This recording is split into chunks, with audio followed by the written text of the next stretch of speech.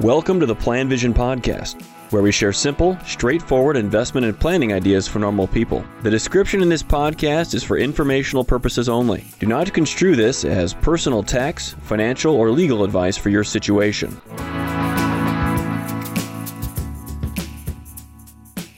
Hello, I'm Jason Lynch with the PlanVision podcast.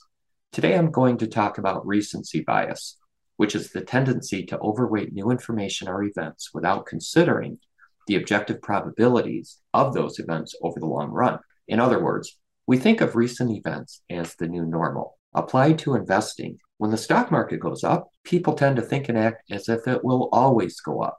And when the market goes down, people tend to think and act as if it will only go down. But as an investor, you should remember the old adage, this too shall pass. Just as we won't be in a bull market forever, we won't be in a bear market forever. Don't change your long-term plan due to recent events. Your long-term plan should already allow for big declines in the market and allow you to rebalance to your desired asset allocation. Now, accumulators want volatility and big declines since they're continuing to invest whether the markets are going up or down. When the markets go down, accumulators are buying more shares with the same amount of investment. Whereas pensioners, of course, don't want that volatility.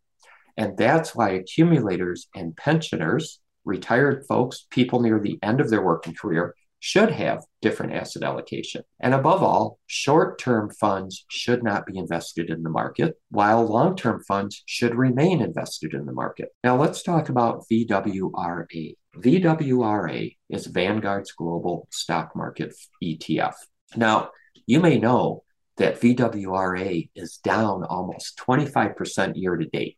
But do you also know VWRA is still higher than the all-time record highs before COVID? So don't let recency bias blow up your long-term plan. Continue to invest according to your plan, rebalance where you need to, don't take excess risk, and don't get ultra-conservative due to recency bias. Let us know if you have any questions. Thank you for listening to the PlanVision podcast. Let us know if you have any questions or comments on the topics covered.